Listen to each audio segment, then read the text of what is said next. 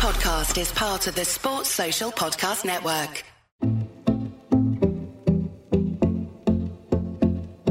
Where would sport be without broadcasting? Where would broadcasting and TV be without sport?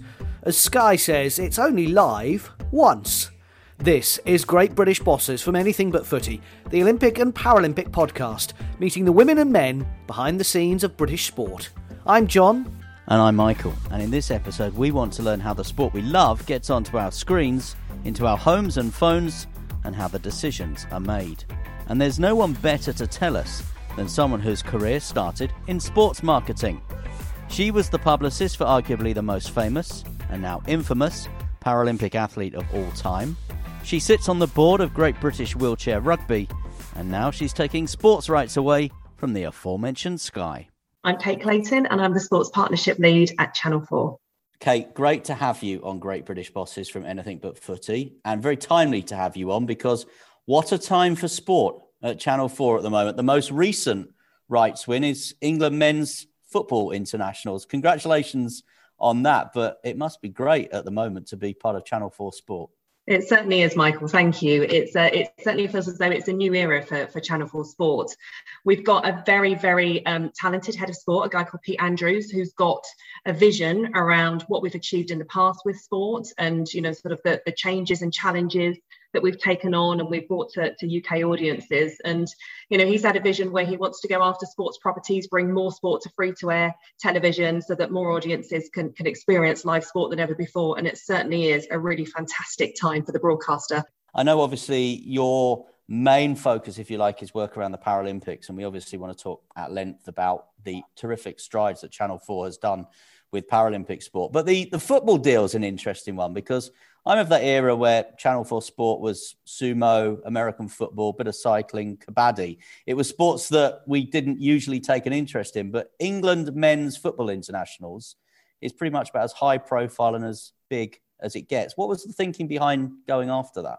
I think that the main thinking there, Michael, was that we wanted to bring football to free-to-air audiences. It's the first time that the Nations League has ever been available to everybody and anybody. I think it's really important that more people really do get to experience sport. And obviously by attracting and winning the rights to major competitions such as those means that we're able to then attract advertisers, which then helps with our longer term ambitions of being able to broadcast other sports that don't necessarily get the profile that they have had in the past. We're hugely excited for it, and we hope that everybody comes and tunes in and enjoy seeing some international football on Channel 4.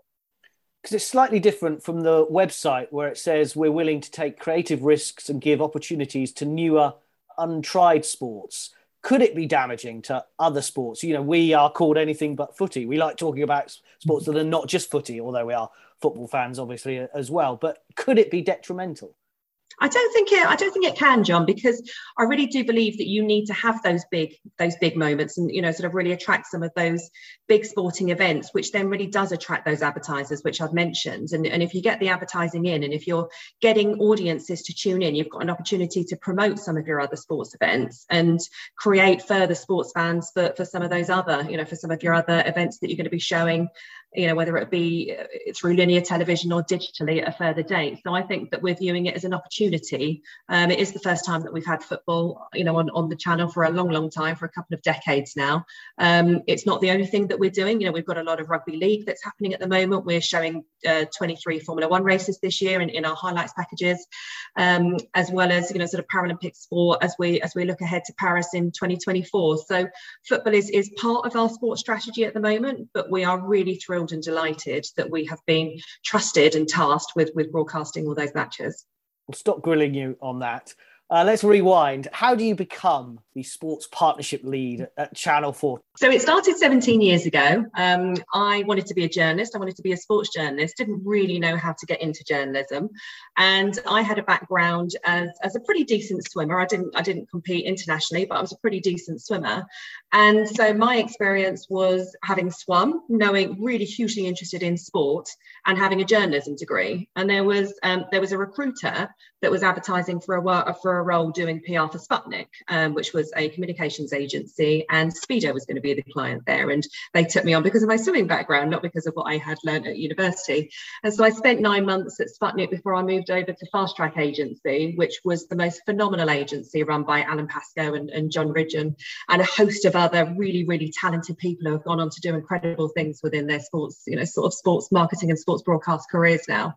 And I spent 10 years there working with some really phenomenal accounts, as well as the work that I did with Oscar. I did a lot of work with the National Lottery Promotions Unit, and having got a huge interest in Olympic and Paralympic sport, the opportunity to work with anything up to 1,200 different athletes who were lottery funded and profiled them within media, which then kind of linked back round to journalism that I had studied, was incredible. And it was a really amazing decade that I spent at that agency. And there were a number of events that we had created as well. Alan Pascoe and Dave Gordon at the BBC at that time created an event called the Paralympic World Cup, which had been, which was a vision that had been created so that athletes had the opportunity to compete together in a number of different sports a bit more often than once every 4 years. So my Paralympics knowledge really grew over that decade. And when Channel 4 broadcast 2012, which of course broke viewing records, and it really did transform the broadcasting of Paralympic sport, and it challenged and changed perceptions to disability and disability sport. After 2012, the broadcaster realised that they wanted somebody to come in and focus on Paralympics in between the games so that it didn't just get lost, so that the public opinion that had been created around it and the monumental change that had been made broadcasting of Paralympic sport wasn't then lost. And there was somebody whose focus was on, sort of looking ahead to the next games, making sure that the relationships that we had with stakeholders, with other sports, and also with broadcasters around the world, there was a job to be done educating other broadcasters and talking about what broadcasting of Paralympics can do for audiences and broadcast perceptions. So yeah, it has been a varied career. I feel incredibly fortunate. It's a career that I absolutely love, and plenty more to come. You joined Channel 4 obviously in November 2013, so you weren't with Channel 4 at that ceiling breaking moment, if you like, of 2012. But how do you look back at London 2012? Was it a highlight for you in your previous role? Oh, most definitely. I mean, London 2012, for a couple of different reasons, was just the most incredible professional experience that I've ever had. One of the parts of that was amongst the many varied PR, sort of PR ideas and creatives that we had, there was a series called The Magnificent Seven that we'd created with the Daily Mail. And back in 2005, 2006, we identified 7 athletes with Neil Wilson from the Daily Mail, and we followed them all the way through to 2012. One of those was Tom Daley at the age of 11. Another was Lewis Smith, the gymnast. Sinead Reid, who was the BMX rider, and Rachel Latham, the Paralympic swimmer.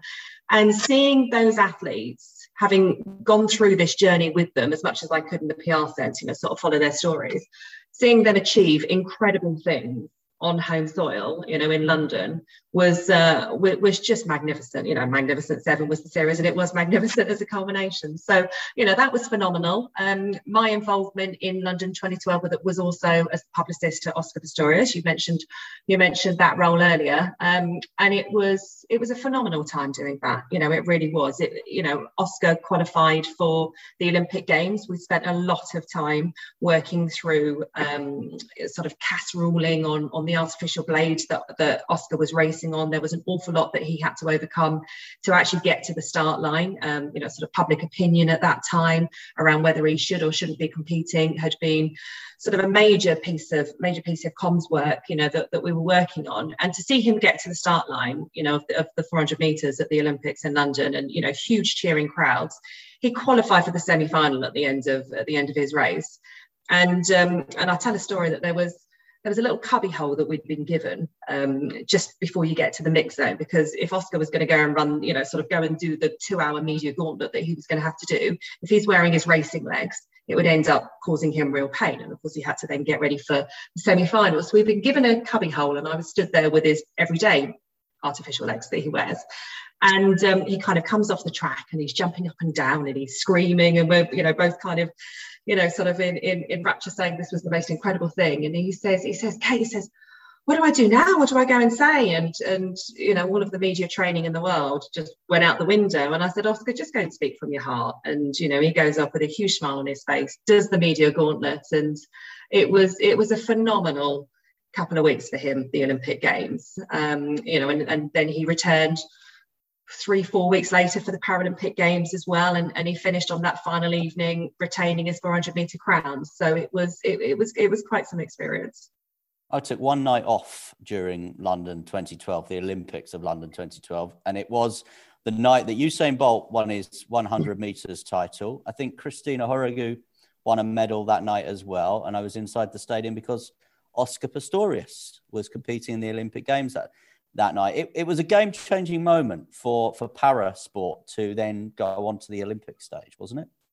It was. And, I have to admit, there is a constant debate whether the Paralympics should be held at the same time as the Olympics, especially when you do. I mean, there aren't many athletes, but there are some athletes that end up, wanting to and achieving qualifying and competing for the Olympic Games. But the thing is that the Paralympic Games, it's still such a young movement, and it is a movement that is on the move, and it is a standalone event in its own right. It has got an awful lot of backing. It has got some major broadcast deals. It's got some major sponsorship deals, and it deserves the platform that it's got as a standalone event. It's one of the 3-4 biggest sporting events in the world. And I do believe that it should stay that way. I think that there is enough, there is enough behind it that it deserves to stay that way. And, what Oscar did was that he certainly shone a light on the Paralympics and he helped raise the profile. But during London, so many other athletes emerged, British athletes and international athletes. And there are statistics, at the IPC, people like Craig Spence like to quote that before London, if you asked British public to name 1 or 2 Paralympians, not that many of them would have done, sort of around about 20-25%. After London, the percentage is 75% that could name at least 5 or 6 Paralympians, at least, and it just really does show the difference. And it shows what London 2012 Paralympics did for, did for that particular event, particularly in the UK. And, whether it's sort of Johnny Peacock, Ellie Simmons, Ellie Robinson, the wheelchair rugby team, the wheelchair basketball teams, there are, the canoeists, the rowers, there are so many. And, they all deserve their moments, when it comes to the Paralympics and the light being shone on them at the biggest time. With Oscar Pistorius, he obviously, as I said right at the start, was famous, world famous at that moment, and then of course came infamous for what happened. Is that damaging to the Paralympic movement, or can you look back and go, no, actually, what he achieved at 2012 should be something that is remembered? I think it's the latter. I definitely do think it's the latter. I think that the circumstances that happened and where we are now, it is what it is, but what he achieved can never be taken away from him. He really did raise the profile of Paralympic sport that others have now taken on, and they're now taking it on, and they're the ones that are constantly progressing it. Paralympic sport now looks incredibly different than it did a decade ago. The progress that's been made, the sponsorship deals that are around in Paralympic sport, how many other broadcasters around the world, how much media exposure there is. And it really is incredibly different. But what he did achieve, it gave people inspiration at that time. And, inspiration is a term in Paralympics that probably gets used far too often.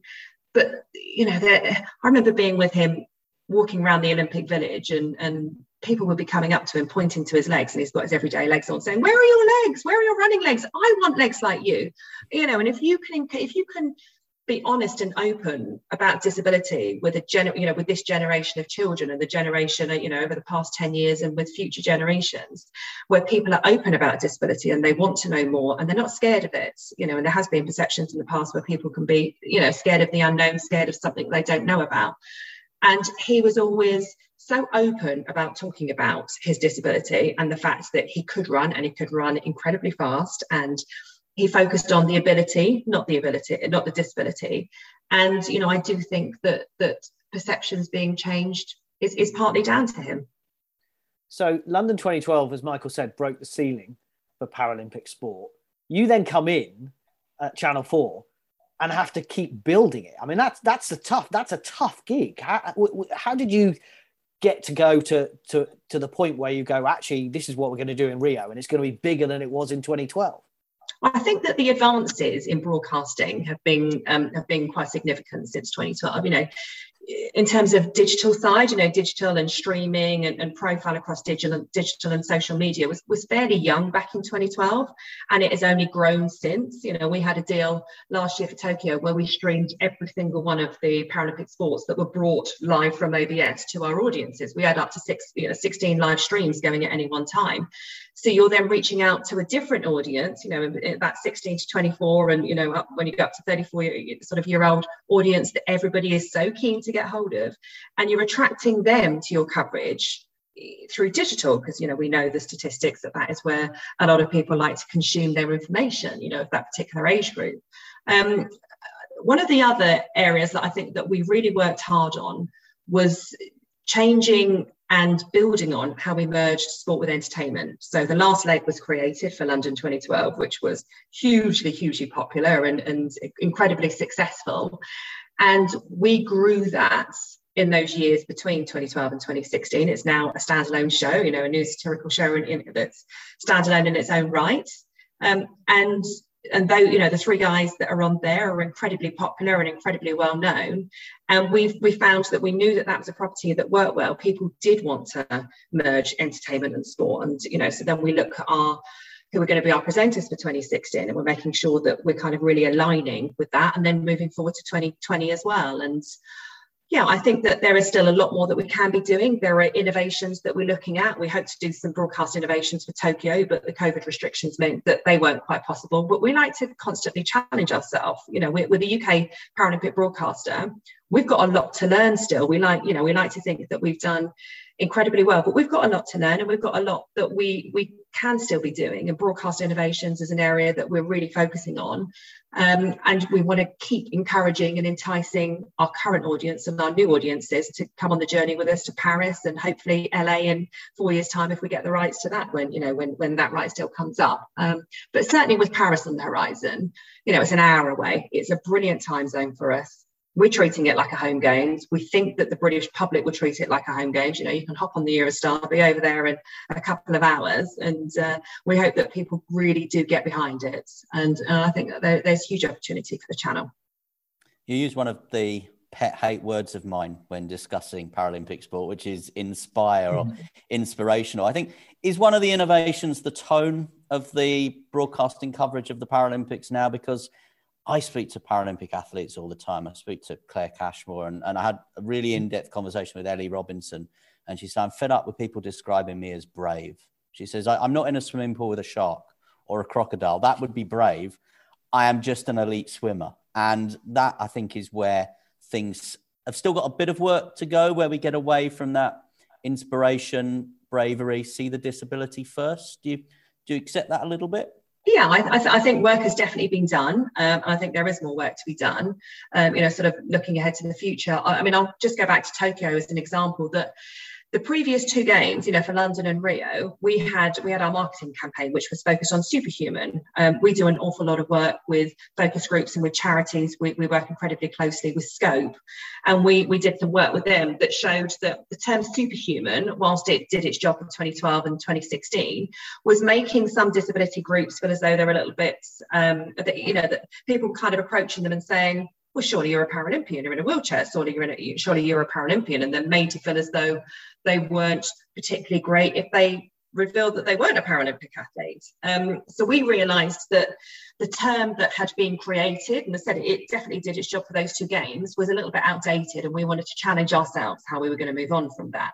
So we had the campaign for Tokyo, which was Super.Human, which focused on the human parts of athletes rather than the super part of them, and it focused on the blood, the sweat, the tears, what it takes to be a Paralympic athlete. And it wasn't about their disability, it was about how hard they have to train, the hours that they have to put in, when things go wrong, when their training and competition results aren't what they're expecting, they've got to get themselves up and they've got to pick themselves up and get going again. And it was a real focus on the human side of what those athletes are going through. And it's the same as what any athlete goes through in any sport. And the strap line for that particular campaign was, to be a Paralympian, there has to be something wrong with you. And it was a phrase which was provocative, but provocative in the way that we wanted to show people that, you say you're going to go and run the marathon. Well, there's got to be something wrong with you if you want to go and run 26 miles. So there's got to be something wrong with you if you're going to get up every day and train,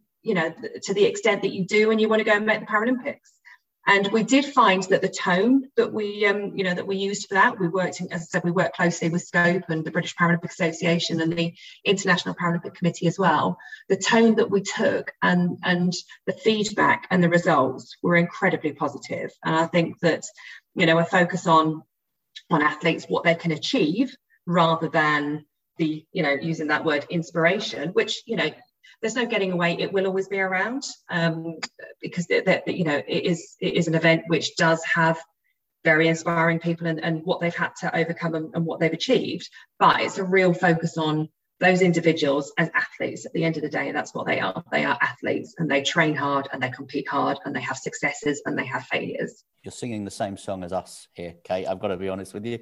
How important was it, and certainly with Beijing, to have a presentation and reporting team that for Beijing was 100% disabled as well? It was, and it was very important to us, actually, and it felt as though it was the right time. We had 7 presenters and we had a number of commentators as well, and it shows that broadcasting and broadcasting presenting has come a long way. And I think it's important to point out that we didn't put those particular people in those roles just because they are disabled. They are all incredible presenters in their own rights. Some of them, Lauren Steadman and Ellie Robinson, are former athletes who have shown a huge passion for presenting, and they've shown that they're good. They've shown that they're really, really good. Ed Jackson, is a real star that has shone from his sort of rugby knowledge, and he's been able to transfer that knowledge over into Paralympic sport because he's got huge interest. I mean, Adi Adepitan is just phenomenal. Adi, you turn on the TV, I think Adi's on it most weeks, which is brilliant. He doesn't just do sport, and the other athletes that were with us, and it felt as though it was the right time. I mean, we have to ask the question that Paris in 2 years' time, would we have a fully disabled lineup for our presenting team then? I don't know. Having a Summer Games without people like Claire Balding, who is so well known and so incredibly knowledgeable around Paralympics, that might be fairly hard, but that's a challenge to us. We're currently undergoing a tender process for our production company. So, the creative vision and the editorial context around which are presenting, which of our presenters and what the presenting team will be for Paris will rise. But certainly for Beijing, it felt as though it was the right moment, and they did a brilliant job, every single one of them, and it was an absolute pleasure to work with them. Channel 4, it's got the England men's international football, it's got the Paralympics, rugby league, rugby union, F1, cricket as well that you've mentioned. Is the Olympics something that you could see on Channel 4 one day? Who knows?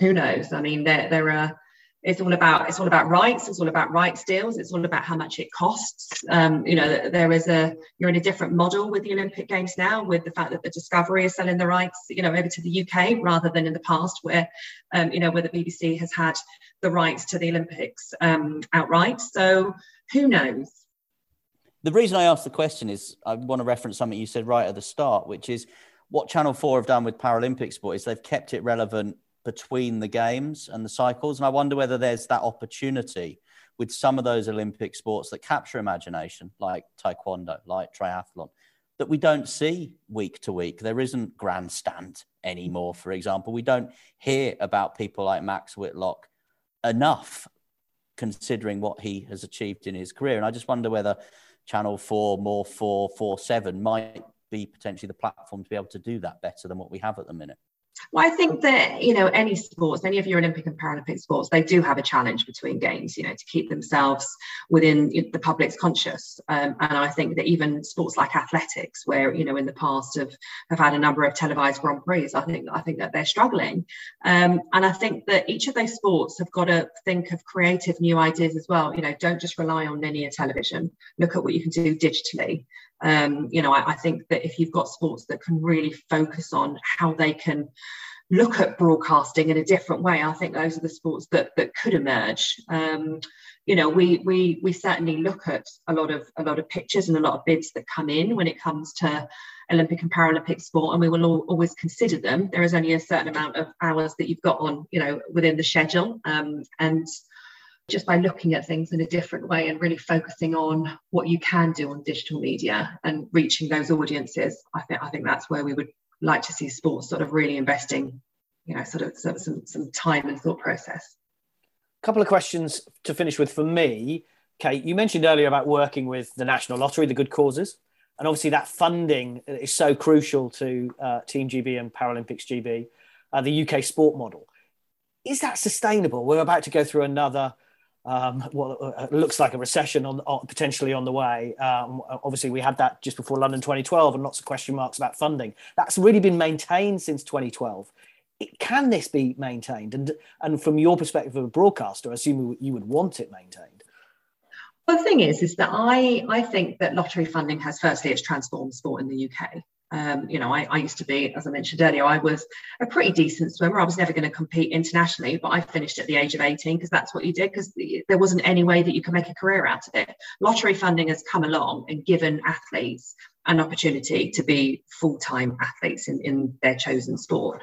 And I think that it truly has transformed sport. I think that you've got some very, very good people who are overseeing places like UK Sport, Sport England as well. If you're looking at grassroots, Tim Hollingsworth, who was formerly of the BPA, is chief executive over there. And I know that he is really focused on what he can be doing at the grassroots and community level and getting participation growing and sort of, he's doing some wonderful things there. And I think that funding into those sports is always going to be important.